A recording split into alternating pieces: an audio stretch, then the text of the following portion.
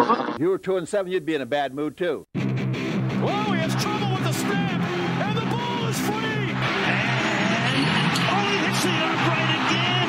That's impossible. Get your mouth shut. Get your mouth shut. Jerk. The Bears' season's going to end on a double doink. If Worms had machine guns, then birds wouldn't be scared of them.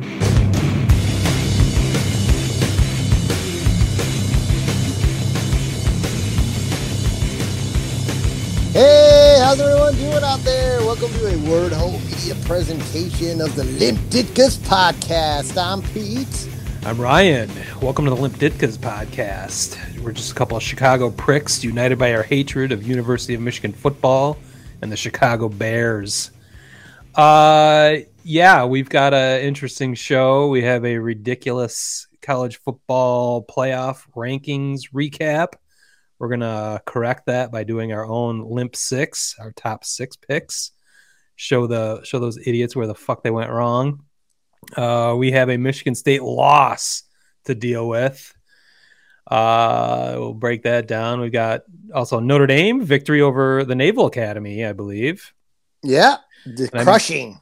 I might even throw in a little bonus Maction here, as it's a Wednesday night. We had some Wednesday night Maction last week during our podcast. I need to bring up as my alma mater, Central Michigan, defeated our arch rivals, Western Michigan. So I've got to bring that up at some point. Sounds like you already did. Yeah, well, I've got a lot more. Then we've got pro football to talk about. My Lions were off, fortunately. Well, yeah, don't bury the lead, though. Yeah, well, we've got... The Lions didn't lose this week. Yeah, well, I'll talk about that. The obligatory jokes are flying about the Lions not losing. We did have a bizarre week of NFL football. Oh, yeah, we got to talk about that. Yeah, that included a bizarre loss for your Dallas. Not mine. My Dallas Cowboys had weirdness, and then we'll get into it. We'll get into the Bears because it's going to be the one time where the calls did not even out in the game. Well, let's go ahead and kick this motherfucker off. Wow.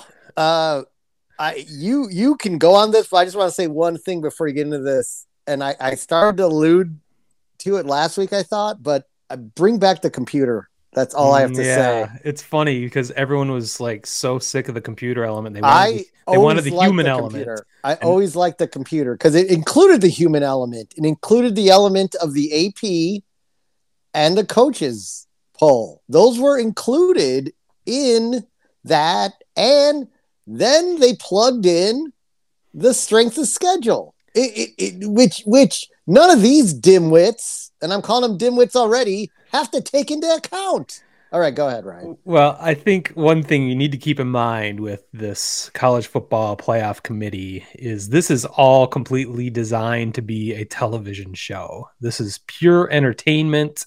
These first, 5-6 weeks they do this, it is purely for consumption, purely for you and I, to idiots like us that make a goddamn podcast about football to rant and rave about. It is for social media clicks. It is the ultimate clickbait, actually, because they're essentially just trolling the American public with this show until the final show. That is the one that really counts. None of this means anything. It's just entertainment. They are definitely entertaining. I've got some theories about that, but. Yeah, I mean, I'm trying to think in the history of the playoff committee if the Final Four has been terribly egregious. I think you're right on that. Yeah. They usually get it right by the Final Four, or if it wouldn't be 4 teams that everyone disagrees on. There might be one that I think Ohio State got in over a Big Ten champion Penn State one year, and that seemed a little bit ridiculous, but. Fuck both those schools. Who cares? But I don't remember. I guess I'm going to reserve judgment again this year until the final show. But they are showing some incredible inconsistencies, and I feel like it's a troll job almost especially on Michigan State. Because contrary to popular belief, Michigan State did indeed beat Michigan. But I think it's now 11 days ago. correct me if I'm wrong. I believe we were both standing there in Callahan's backyard on a Saturday afternoon. I'm pretty sure I witnessed Michigan State finally defeating Michigan, but I think the final score was 37-33. But correct. Apparently, everything you said is a truth so far. Well, I am using facts, and apparently the playoff committee is using feelings as the committee chairman, I forget his fucking name, officially said after the show or after the rankings were released that they felt that Michigan was the more complete team, and that is why they ranked them number complete 6. Me. Were they number 6 and State was 7? Yeah, it must have been 6 and State. Well, in the grand scheme of things, it doesn't mean shit because if Michigan State wins their last 3, possibly 4 games, if they make it to the Big Ten championship, they're going to go to the playoffs. If Michigan wins out, that would mean they would beat Ohio State. I think they could both be in the playoffs. So Michigan State can complain about it, and it's ridiculous. It's an in-state thing. I think everyone understands it, but it's definitely key to someone from Michigan. As Michigan fans have always, looked down their noses at Michigan State. So there's a reason why that little brother comment always comes out, and it's a little brother complex almost that Michigan State has to their big brother Michigan, who is a world-renowned educational institution. I think in the history of the game, you'd be surprised how close their resumes match up, as Michigan's is a little bloated, but there is an inferiority complex. So this playoff committee just fed into that, and that's why Michigan State fans are freaking out. Fortunately, I feel like this is a national outcry. This is not just Michigan State people. It seemed like the nation is seeing the injustice in Michigan being ranked ahead of Michigan State just 10 days after they beat them. In every level of football, the first determination of where you stand is record. And if your records are the same, the very first tiebreaker is head to head. That is in pro football. That is in college football, conferences and divisions. It's in high school football. It's in junior high. It's everywhere. So for the playoff committee to suddenly, not recognize that is just bizarre, especially when they made it a point even the week before. A really good, a well-executed idea that Oregon should be ranked ahead of Ohio State because they have the same record, and Oregon beat Ohio State the head-to-head. So they were following that. I think I praised them last week about that. There were a few instances in the rankings where they chose to put the head-to-head winner ahead of the other. Somehow they did not do that with Michigan State. And again, like as I preface this, it's meaningless because this is just a big TV show. This doesn't mean anything. Plus, State still holds their destiny in their hand, but it just is unreal, and it makes you question the judgment of this 13-person committee, whether they can execute by the end of this.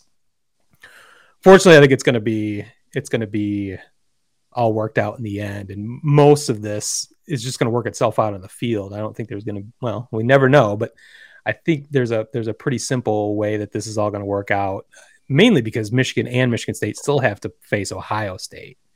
I don't think either of them are going to beat Ohio State, so they're going to be out of this in a matter of weeks anyway. So unfortunately, but I don't know. As an outsider, I'm guessing you weren't quite as outraged, but I have a feeling you can see some injustice at least. Well,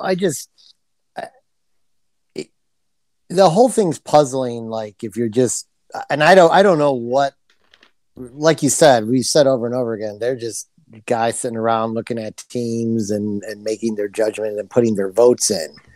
What's interesting, I follow bcsknowhow.com, which is the Twitter site that has the computer statistics. Mm-hmm. So they actually run the BCS computer analytics every week. The same formula that they would have? The same formula. So what's interesting, and this is worth talking about, is the computer would have put Michigan State behind Michigan. Okay, that's interesting. Game control and other weird things you never hear about. So this week, the simulated BCS ranking is Georgia, Alabama, Cincinnati, Oklahoma, Ohio State, Notre Dame, Michigan State.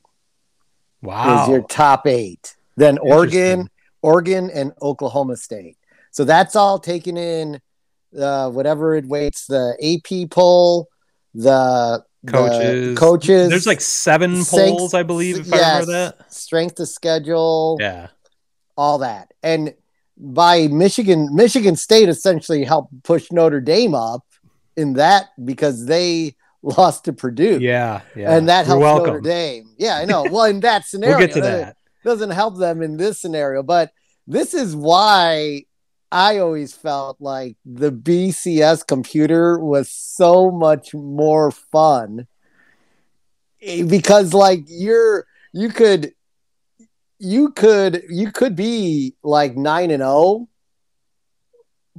but if the teams you beat all are losing behind you, you may not even be in the top 4. Yeah. You know what I mean? But that's why they brought this committee together to get rid of ridiculous things like that, where a program could miss that, a team was definitely deserving and didn't get there. But is it?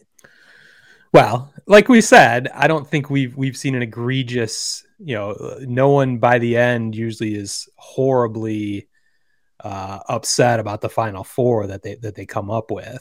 In the early stages, yes, but again, I think they're making a TV show, and I think they're just trying to be as dramatic as possible. The consequences are zero. It doesn't cost Michigan State a thing. It doesn't cost Michigan a thing. It doesn't cost them a thing to do this. And in fact, I think it brings in revenue because they do shit like this, because the whole world was talking about it today. I have another theory though, and it comes back to the Final Four, but I think they were making a big. They knew this would be a big deal. The chairman said that they debated this 6 versus 7 for a half hour, specifically whether State was going to be ahead of Michigan or not. I think they did this. They knew it would be a big deal to draw attention away from the fact that they continue to rank Alabama at number 2, which essentially guarantees, no matter what happens down the stretch, pretty much, that 2 SEC teams are going to be in the Final Four.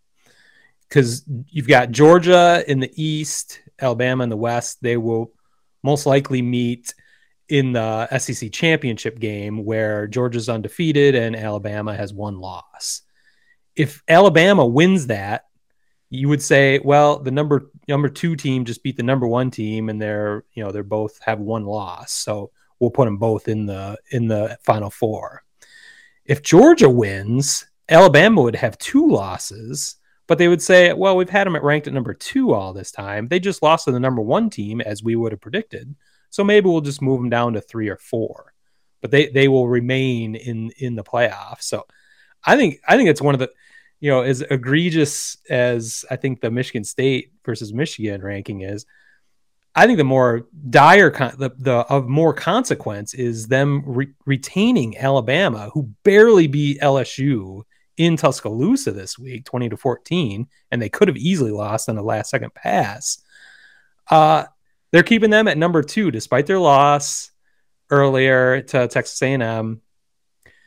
They're just kind of quietly, oh yeah, it's just Alabama. They're just number 2. So they've essentially guaranteed, no matter what happens going forward, that they're going to have 2 SEC teams in, which I think it's just bullshit. I mean, it's just reputation. It is ratings. But furthermore, I think what this is leading to, and you're actually going to like this, and you've mentioned this several times. They're going to pick the 4 teams that bring in the greatest ratings and will bring in the greatest revenue. And the way this is set up, Ohio State's definitely going to be in. And just like I said, Georgia and Alabama are already in. I think this is paving the way for Notre Dame to be the number 4 team. And you'll be excited to follow this, and maybe you've already seen how this most likely will play out anyway. But Notre Dame is now ranked number 9. They moved up from number 10, I believe you were last week. Yeah. So you've got to move up five spots. Essentially, 5 teams need to move out of your way. Well, like I said, I think both Michigan and Michigan State are going to move out of the way and lose to Ohio State. If one of those beats Ohio State and the other loses, there's going to be 2 teams. Ohio State's going to get, they'll have 2 losses. Notre Dame will move past that. Regardless, I think Michigan and Michigan State are going to be gone out of that, at least out of Notre Dame's way. So then you've got Cincinnati, Oklahoma. No, Oklahoma is not. Well, Oklahoma's 8. Okay, yeah, they are 8 for this. I think Oklahoma's probably going to lose at some point because they always fuck this up. They'll probably lose to Oklahoma State. And in fact, I think they'll probably have to, if I have this right, they might even have to beat Oklahoma State twice because they'll play them in the regular season. Then I think they'd play in the championship game. So that would be back-to-back weeks too, because the last game of the season is Oklahoma State. I thought when I looked at that on the schedule. I could be wrong about that, but my thesis is Oklahoma is not that great. I think we've all seen that. They've been pretty mediocre. I think they're going to find a way to fuck this up. I have the same thought about Oregon and Cincinnati. Because you've seen Cincinnati. They got past Notre Dame, and this is where the interesting thing is going to come up. But this is where I think the committee is paving the way for teams that bring in the largest revenues and get the most eyes on their precious playoff. And Notre Dame would be that 4th team easily. So I think they would, even with the same record, and even if Cincinnati had the head-to-head over Notre Dame, they will let Notre Dame in because they just set the precedent. They can just say, we feel that Notre Dame is the better team.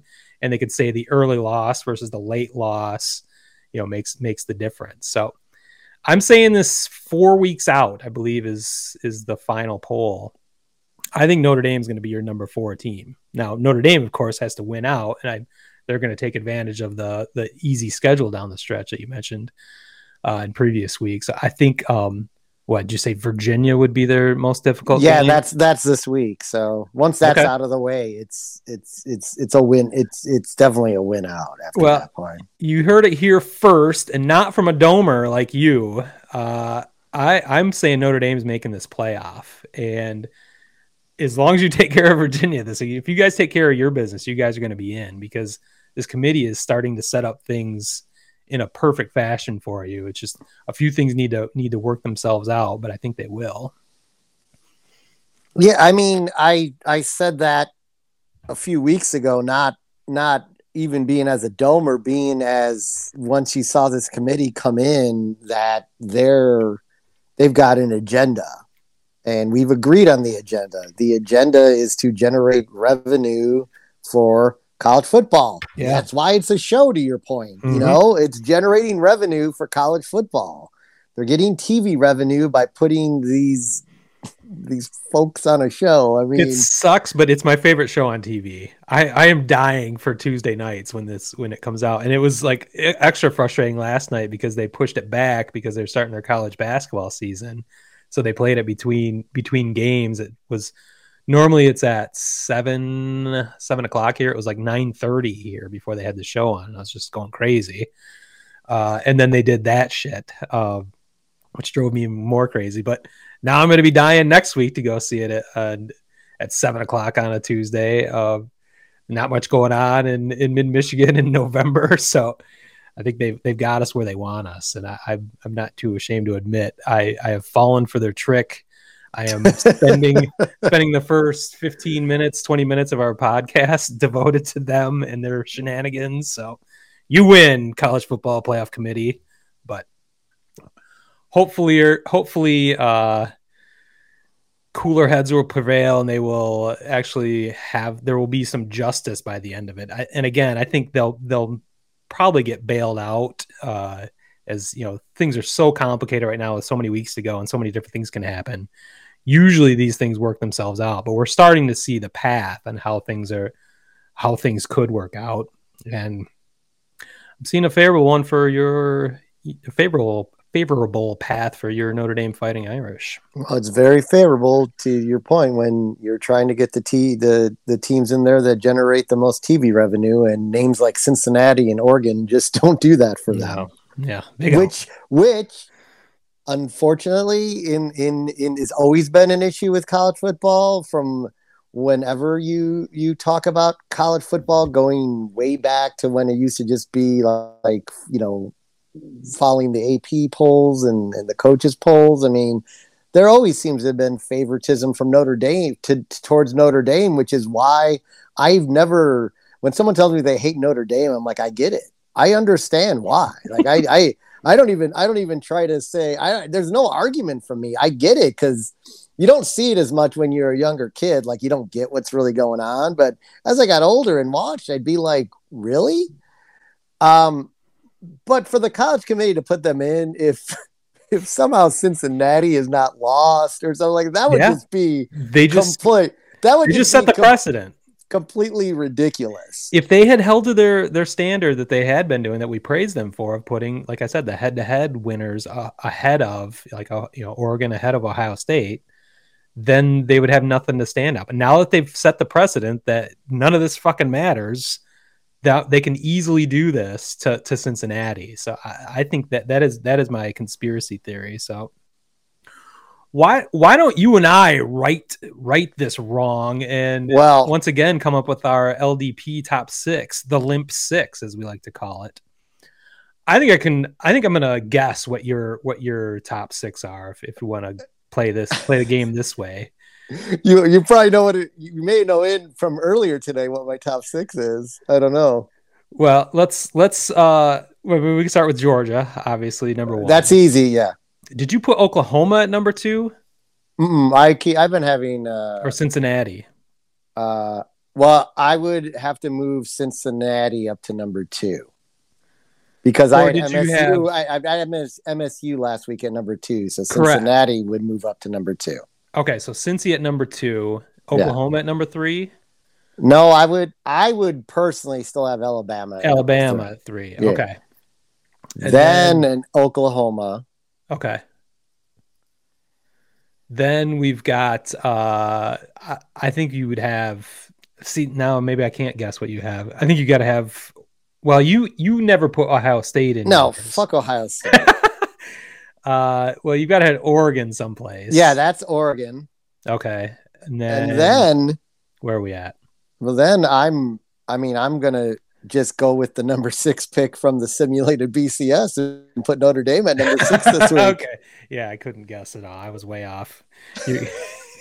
I didn't know you had computers working to your advantage. Oh, yeah. Now that I have this at my disposal and things are righted on Twitter, now that Twitter has put the Bible out on how things should be done, I'm going to be using that as a loose guide every week. Yeah, after the whole world decided that is not how things should be done. It should be, but anyway. I'm going to disagree with you and your computers. Well, that's fine. We're not going to drag that out because that's that's an easy line to draw. That's just something two people just don't agree on, and we don't have enough time to hash that out. Because I'm not putting Notre Dame ahead of Michigan or Michigan State, but I'm not putting any of those in the top 6 because I don't think any of them deserve it necessarily. I think they're all 7, 8, 9 basically. But we can just agree to it then. We've got Georgia number 1, put Cincy at number 2. I'd like to have Oklahoma at number 3, just to have the 3 undefeateds. That's cool. Then I can live with Alabama at 4. Then I was going to do Oregon and Ohio State. I mean, I think Ohio State is in the top 6 in the country. So I'm trying to figure out why people think the Big Ten is such a great conference this year. The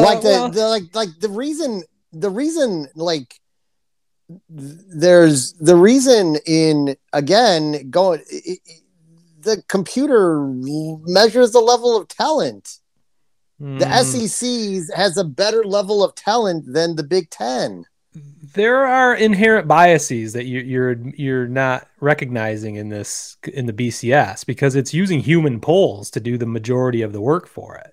It is using 6 different polls that are just people voting, and then it uses, basically like an RPI rating where it takes right. so that I find more valid than anything. But again, I don't know. You could make the same argument about the SEC. Like, why does everyone always think the SEC is so good? Like, who's great in the SEC besides Georgia? Like, what else is there? So, I don't know. Who would you replace for number 6? Let's just do a Big Ten example. Illinois won again this week. They beat who was the 20th ranked Minnesota Golden Gophers. Minnesota's another ranked Big Ten team that Illinois knocked off. Like, and there's 3 lost Big Ten teams in the top 25. Like, Purdue what is going? Yeah, what's going on? Yeah, like, it doesn't make any sense. Well, let's agree on our number 6. If we don't have Ohio State in, I can't put Notre Dame in over Michigan State. Who would you have? This is where I think you have to let go of your anger. Okay. I mean, are you gonna go like drop down to? I mean, Wake Forest isn't even. You could do like Oklahoma State. You could do Oklahoma State. I can't do that. I can't put my name on Oklahoma State in our top 6 over Ohio State. I've already compromised. I didn't want Alabama in this, but I'm letting them in for the same reasons I would let in Ohio State, because I think. Well, fine. We'll put Ohio State at 6 with an asterisk. Okay. All right. I can put the asterisk in the graphic next week. There. Thank you. See, this is how the committee has to work. They have to fight. They have to fight each other. There's 13 people. I did hear. You had some questions about how that committee was made up. There are 2 representatives from each of the Power 5 conferences on that committee. Now that would only be 10 people. So I don't know who the other 3 people are.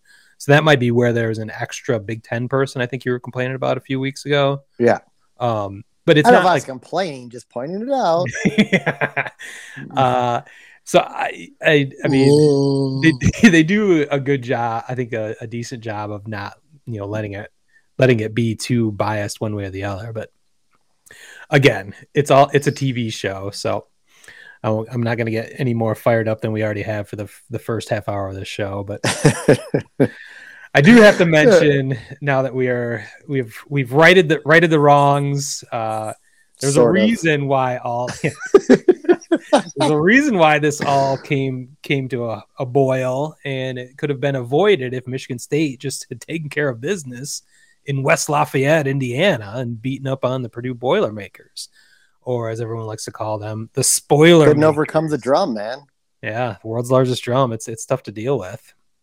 I don't know if you recall, but I did mention this briefly going into this game last week on the pod that is a trap game. It was a trap game. It's a trap. In fact, I had seen this almost identical scenario, and I couldn't remember what year it was. And Canopic reminded me, 1999. Ooh, do you remember 1990? Actually, we were friends. We were friends by 1990. I think we started working together in 98, maybe 97. I mean, the only thing I remember about 1999 was you were supposed to party like it was 1999. But I know one thing. We had the fantasy hockey league on spreadsheets. That was 1998. Okay. So that's why I don't. That's why I don't remember it, because I had to spend most of my time running hockey stats through an Excel spreadsheet. Those were dark times.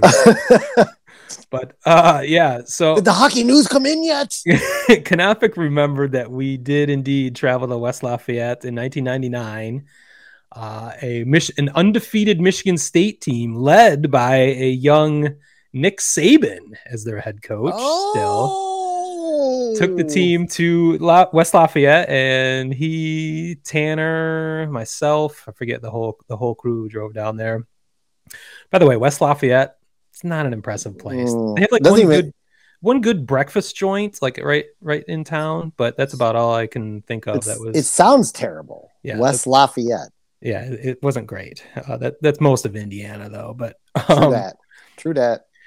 Well, the undefeated Spartans went into West Lafayette that fateful 1999 day, and a young Drew Brees took care of business. And Yes. the spoiler makers back then ruined an undefeated season for the Michigan State Spartans. So I was a little wary, and they have a reputation as being the spoiler makers. Even this year, they beat number 2 Iowa at the time at Iowa. So this is not unheard of. And of course, Michigan State fell right into that trap. They were really outclassed the whole game. They made it competitive in the second half, and it had a shot, but couldn't take advantage of a couple opportunities. And there was no question about it. They were beaten by the better team that day. So I'm not going to complain about that. I'm disappointed that Mel Tucker couldn't have his team ready to play. There was no question about Purdue's game plan. They were going to throw the fucking ball. And now Michigan State has allowed 1,000 yards in the last 2 games in passing between Michigan and Purdue. Yikes. Yeah, I believe they have the worst rated secondary in all of college football right now. So that's a problem. And it might be a limitation of personnel more than anything. It's maybe not scheme. Maybe it's just they don't have the horses in the secondary to take care of it. They had a few injuries, but most of that team was built through the transfer portal. So I think they need, once their lack of depth is exposed, it is really exposed now. So I'm a little wary of Spartans' chances down the stretch, because any team that actually throws the ball, including this weekend against Maryland, they could be in trouble. Fortunately, Michigan State's offense is still quite formidable. In fact, Kenneth Walker III still had close to 150 yards and a touchdown. So he is still the Heisman leader, I would say, at this point. No doubt. He leads the nation in rushing. Yeah. Hopefully they don't use the same committee for the Heisman. It's a similar committee. He's got 1,330 yards rushing, leading the nation. He's got 15 touchdowns now. That does not lead the nation, but it's amongst the leaders. So if he continues to put up 150 yards and gets a touchdown every week, I think this is a shoo-in, especially after last week in his Heisman moment against Michigan with 5 touchdowns and 200 yards. So hopefully they've got that shirt up. Like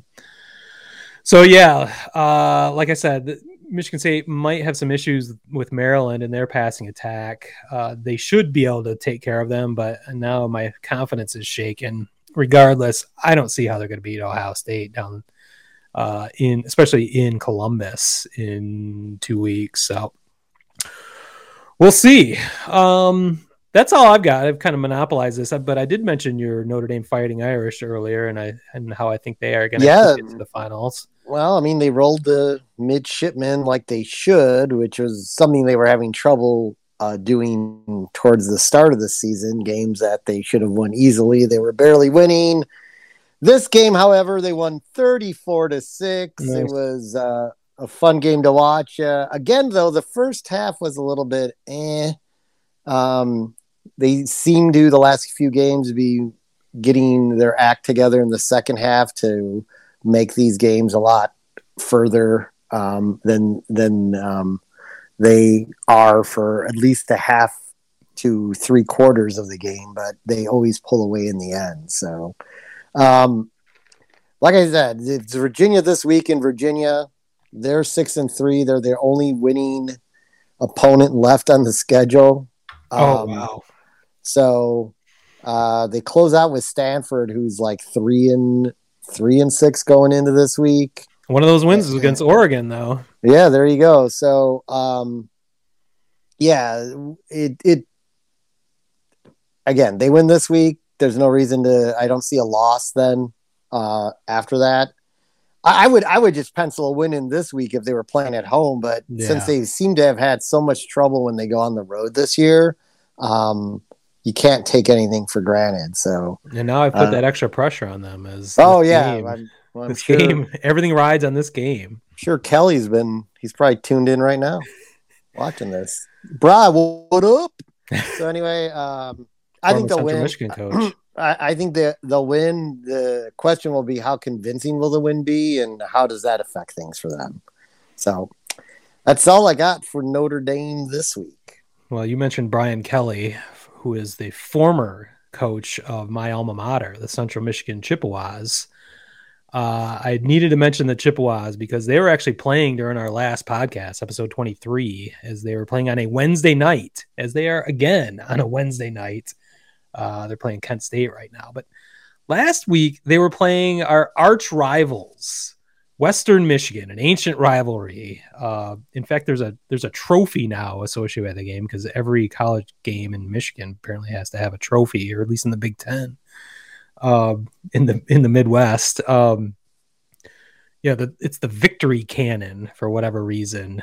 Neither school is a military school, and neither has anything to do with the Civil War. So I'm not really sure what a cannon has to do with anything. And I was texting Canopic, like, I mean, I drank a lot at college, but I can't believe I would completely black out and not know about a trophy associated with this ancient rivalry. And he assured me I did not black it out. They created this back in 2008, which was 10 years after I graduated. But Central, they played on a Wednesday night, which just, that's Maction. The MAC kind of has made a name by playing on strange nights. They play on Monday, and they play on Tuesdays and Wednesdays. I think they started the whole thing and playing Thursdays back in the day, just to get some exposure, because MAC teams aren't typically going to be on TV, or certainly not in prime time. But this is a way to get some exposure. But they never did that with the Central Western game, the big rivalry. And it just really annoyed me, seeing that crowd on a Wednesday night, cold Wednesday night in Kalamazoo. What college student is going to be traveling 2 hours to go watch their football team on a Wednesday night? It was just bizarre to have a rivalry game like that. I thought it sucked. Like, that was one of my favorite memories of college is when we drove on a Saturday morning to Kalamazoo for the Western game and tailgated our asses off for hours. And Canopic got his Central flag stolen, and the Broncos were burning it in the parking lot. We found about 100 yards away. They had stolen and started burning it. So it was serious. The rivalry is real. If we weren't at the game on certain years, there was a significant police presence, because the history of that is crazy parties and rioting, even in the early 90s. That was even on CNN. I don't know how people got so fucking rowdy in the early 90s, because we couldn't. By the time I was there in the mid 90s, there was a police car essentially on every corner throughout campus and all the student housing areas. So we would party, but it was definitely muted compared to what they were doing in the 80s and 90s, but early 90s. But it just bugged me that they had such a cool rivalry on a Wednesday night, and it looked sad. And in fact, the first half was pretty sad as Central was trailing. But have you ever heard of Khalil Pimpleton? No. Well, he might be on some Heisman ballots, especially after last Wednesday, because he ran back not one but 2 punts for touchdowns. So he's actually among the leaders in touchdowns, I believe, in college football. So keep the name Khalil Pimpleton on your radar. But Central did win 42-30, capturing the victory cannon and the pride of all of the MAC world in Michigan. So yeah, I had to mention my alma mater before we get out of our college section for the week. So there you go. Fire up Chips. Thank you. So I think that's it for college, unless you had anything else. No, that's all I got. We'll jump into the pro NFL ranks here, but I think we should take a break before we do that right here on the Wordhole Media Network. Wordhole Media. Major League A-Holes in the Hole podcast, where baseball opinions are like assholes. Everybody's got one, and most of them stink. Find us at MajorLeagueAholes.com and anywhere you listen to podcasts. Wordhole Media. All right, welcome back, everyone, to the Limp Ditka's podcast, and we're going to talk a little Cowboys football now, and something I didn't see coming, a loss this week. Nobody saw this coming. The 6-2 Cowboys, who are the most prolific offense at home, scoring 40 points a game at home, just dominating anyone who comes into that stadium, got dominated by the 500 Denver Broncos, whose they sent away their best defensive player, Von Miller, and their defense still dominated the Cowboys offense. And you had Dak Prescott back. Yeah, after using a Chippewa. Cooper Rush. We got Dak Prescott back, and he looked off. He looked like he had an extra couple weeks off between. You talk about he really hasn't played football in 3 weeks because they had a bye week coming off the injury. So he looked like he hadn't played in a while. He looked like someone might look like in the first game of the season, and then started hitting his targets way later in the game that included 2 garbage touchdowns to take a 30-0 shutout to 30-16, but 30-0 at one. It was point. it was 30-0. Shocking. 30-0 with like 7 minutes to go before how'd you give up 30 points to those fuckers? Well, there was some bizarreness. There were turnovers, but the real pivotal moment of the game is it's 19-0 at half, and the Cowboys defense comes out and they hold the Broncos, and then they put on a block punt and they block the punt. Everything's looking great. Cowboys have the ball on what looks to be the Denver 30-yard line.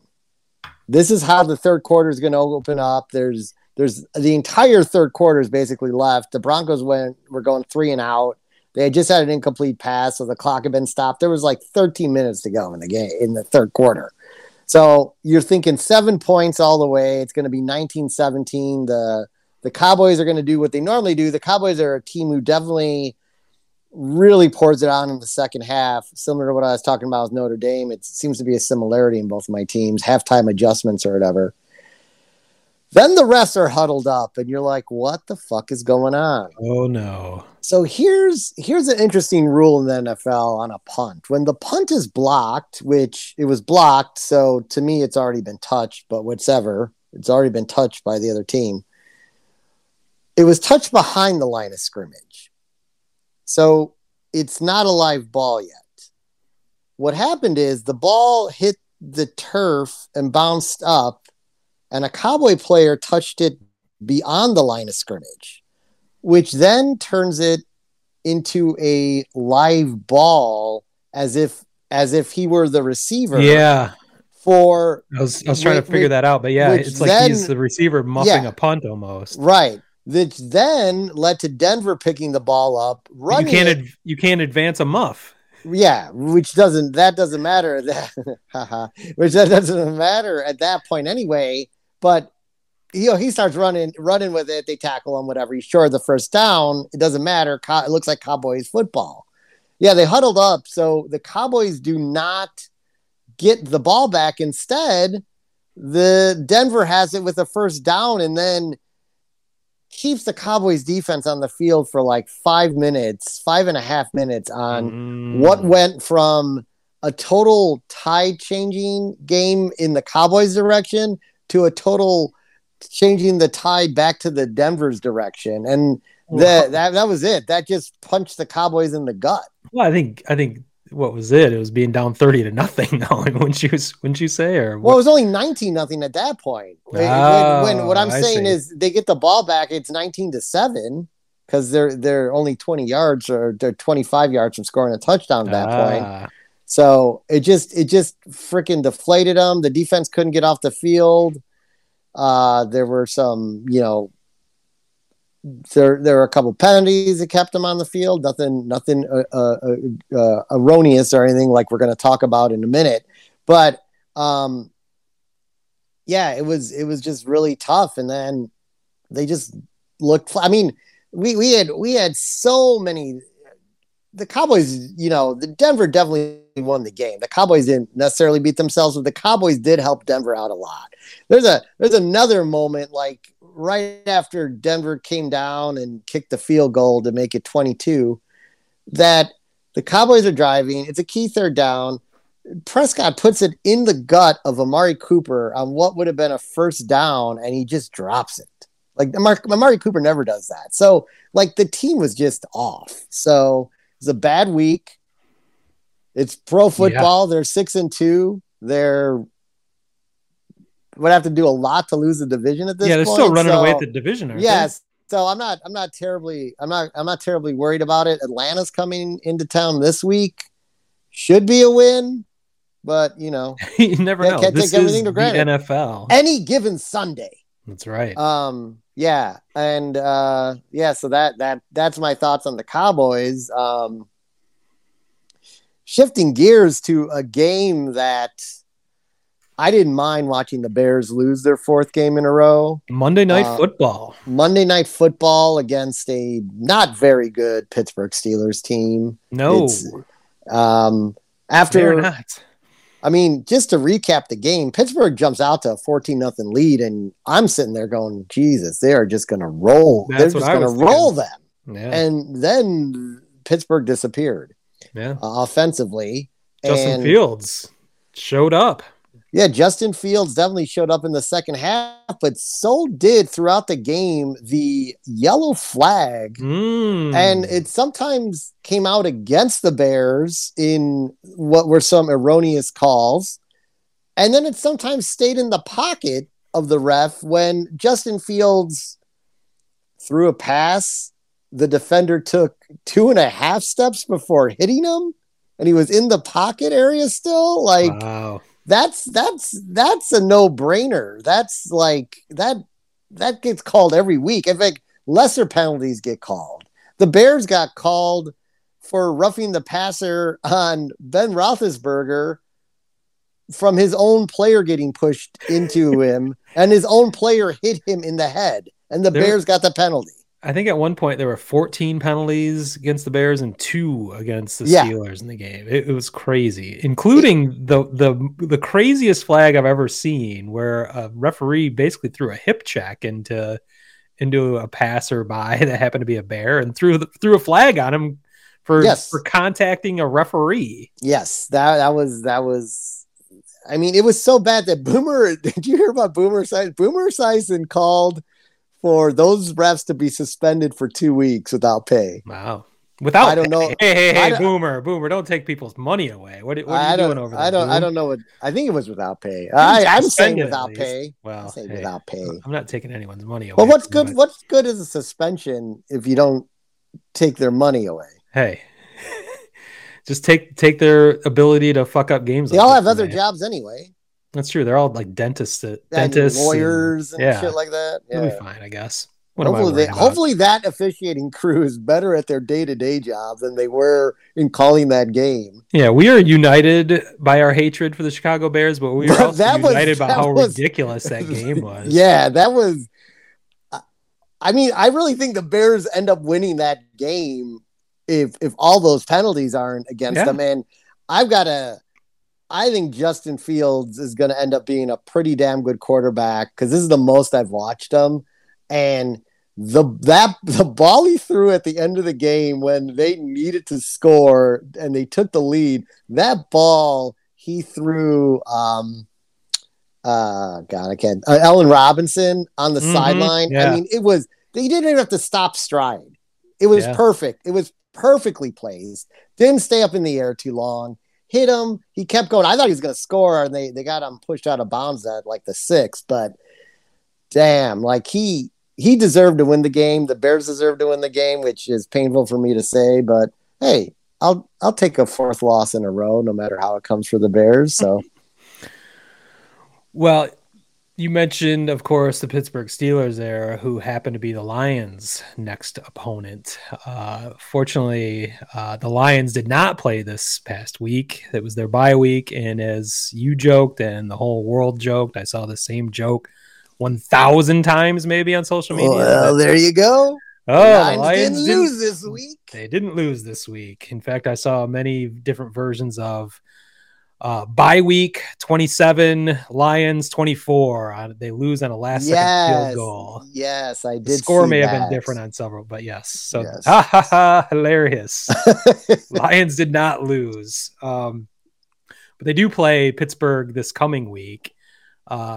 It was a bizarre week in football, and I felt like the Lions could have taken advantage of it has so many upsets and so many unexpected upsets. It seems like the Lions would have been perfectly placed in that week to get off the schneid and get their first victory. But maybe they can in Pittsburgh, because I was not impressed with Ben Roethlisberger and their crew. I'm guessing that same officiating crew won't be there and in favor of everything Pittsburgh does and against everything their opponents do. But so maybe the Lions have a shot. I think I would never think that going into Pittsburgh until I saw them this week, and it wasn't good.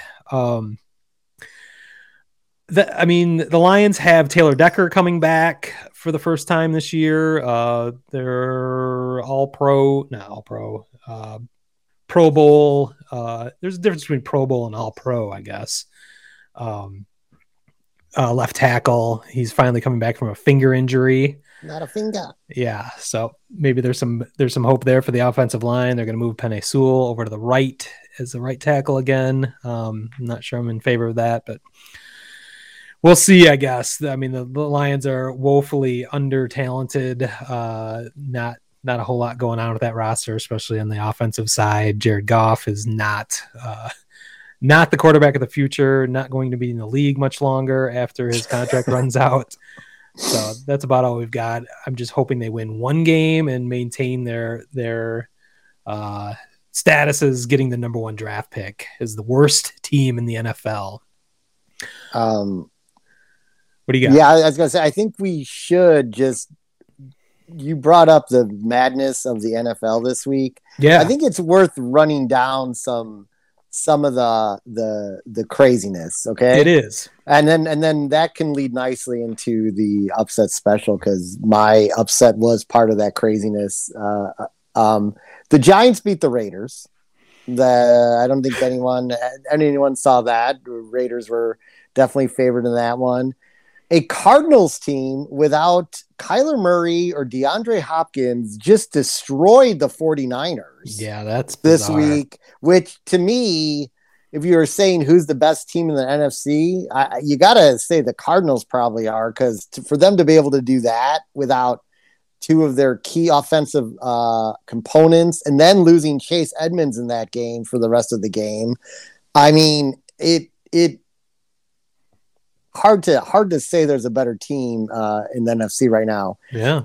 Maybe the most bizarre game was the fact that the high-flying Buffalo Bills could only muster 6 points against the Jacksonville Jaguars to lose 9-6. This is ruining everyone's survivor pool across the country. Like, I've heard that complaint more often than anything. It ruined somebody's survivor pool, because who the fuck would ever think that the Bills could possibly lose to the Jaguars and to score 6 points doing it like that? I don't know what the fuck's going on there. That I didn't see that game. I'm not sure how many people actually watched that, but it was barely on the red zone when there's not much red zone action. There's no red zone action. Yeah. Then you had, and maybe this isn't so crazy, but it's a little crazy. The Titans lose their star running back, Derrick Henry. They go into LA to play a red hot Rams team, and they beat them in LA. They were not favored, and they were the underdogs in that game going into LA. Matt Stafford looked a little confused at times, confused. I am so glad you brought this up. He looked like vintage Matt Stafford. And this is what the whole world doesn't understand about why Lions fans, or at least some Lions fans, aren't all that broken up about not having Matt Stafford as their quarterback anymore. Yes, he is light years better than Jared Goff. He is a far, far above average. I'm not going to call him an elite. I was potentially being an MVP candidate this year, but he's never been that before, because he makes the dumbest mistakes at the most brutal times. And for the first time this year, LA Rams fans are getting a taste of that, as he threw probably the dumbest interception I've seen, where he was trying to avoid a safety, but it was spun around and just threw blindly to the 10-yard line, which ended up being a pick six. I saw on Twitter, and this may just be a disgruntled former former Stafford fan, a Lions fan, but he is on the radio. Dan Rieger, I believe his name is, posted that Stafford leads the NFL in pick sixes in history with 24. His 24 pick sixes against him. I need to look that up. I'm not sure if you have your computer set up over there to find out most pick sixes in history. But if Matt Stafford has 24 of them, I guess I wouldn't be surprised that he leads the NFL and the history of the NFL in that. But that looked like the Stafford I've known for 11 years. So I'm glad the world got a taste of that on Sunday Night Football, at least. Now there's some understanding. Well, why couldn't the Lions get it done all this time? Or why are Lions fans some happy to see Stafford go, or time for a change there? Well, Brett Favre has 31. Okay, then that was just a disgruntled. I'm impressed that you were able to pull that up so quickly. But so yeah, that was just an angry Lions fan posting fake Stafford facts. is 7. 7th? Yes. So he's got lots of time. Yeah. Well, he's working on it. Favre, Marino, Namath, Breeze, Manning, Rivers. I mean, he's in good company. It's just longevity, I guess. Yeah, he hasn't been. He'll end up on that list. He's got like another 7 years to go, probably. He could very well be taking that title away from Brett Favre. I'll be sure to keep a tally, get a graphic going for that for all of Matt Stafford's pick sixes. So yes, thank you for bringing that game up. And then I'm going to close with this because it's going to lead into the upset special this week. And it was Cleveland just steamrolled Cincinnati, which I said, this is a different Cleveland team that's played the last few weeks. I'm picking them for my upset special. And sure enough, it was 21-0 before you could even like put a piece of popcorn or whatever snack you were eating that day watching football. It was nuts. I mean, it was vintage new Cleveland. Like when that offense gets rolling and Chubb and the receivers and it's the moving past the Odell Beckham era there because he was released and that was a huge narrative in the game. Even the broadcasters joked like, don't you think the biggest narrative is going to be their 1-0 since Odell Beckham has left the team? But so that moved me. I went to the archives, this year's archives, because I was a little after you're a little hazy on this. Well, after I did the two picks, I did 2 picks in 1 week. Then I got confused. I'm easily confused. I'm almost 50 years old, Smitty. So anyway, long story short, I moved to 6-3 on the season.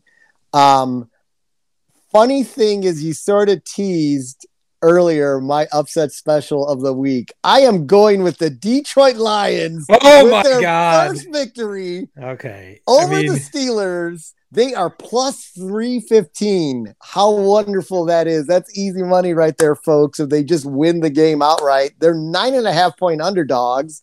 They're going to cover that against the Steelers for sure. Wow. So you're taking the points and the win. No, I'm just taking the win. Wow. Just saying they are going into Pittsburgh and they are going to win. You were starting to build some credibility with their 6-3 record, and then you just do something like this. Well, I got a couple losses. I got a couple losses to get away with there. But no, I watched the Steelers. I mean, watching the Steelers this week, and I've got to see them a few times just like from watching Red Zone. And I mean, is there a less creative offense in the NFL? I don't think so. They run. Well, everyone runs the ball, so they have their running plays. Not pretty standard running plays, but then they also use their receivers as running backs way more than I've ever seen any other team do. Yeah. And then they throw like a lot of screen passes. I mean, it's not a very vertical offense. No. It's vertically challenged, to say the least. So, well, you're giving me hope. We'll see. You get on that juice, baby. I'll be tuned in on Sunday. I don't think I'll be gambling on the Lions. I'm not sure I ever will in my life. Well, don't worry. You'll be getting a text one way or the other on Sunday. I will. Because it's going to be your fault. I'm holding you responsible. Yeah, it's me. not 50, not 63 years of futility and everything that could possibly go wrong. I'd be barely paying attention to the Lions right now if it wasn't for you. So it's your fault. Yeah, it's my fault. Well, I think before we end this episode, we do need to talk about the most famous person in the NFL, maybe Aaron Rodgers. Ooh. We didn't talk about this before the show, but first of all, we have to mention it was finally revealed. We should have brought this up. Actually, you don't even know what I'm going to say here, but we should have brought this up last week, in fact, because it was finally revealed he had been growing his hair for 1 year for a Halloween costume. And that Halloween costume was actually John Wick, one of your favorites. Did you see that? I did not see that. You got me on that one. I didn't see that. But the funny thing is, he looks more like John. He looks more like what's his name from Fargo, the guy putting the stuff in the wood chipper.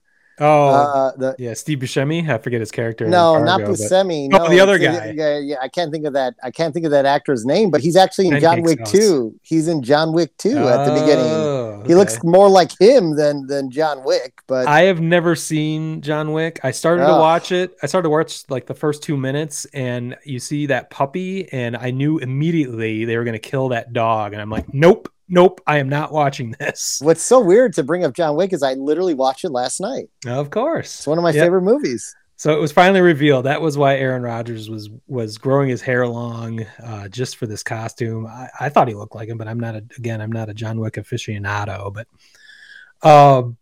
the real news, it was revealed that Aaron Rodgers is indeed a liar and misled the public about him being vaccinated, as he is tested positive for COVID-19 and had told reporters, at least, that he had quote unquote been immunized. Yes. He was having fun with the English language and being disingenuous.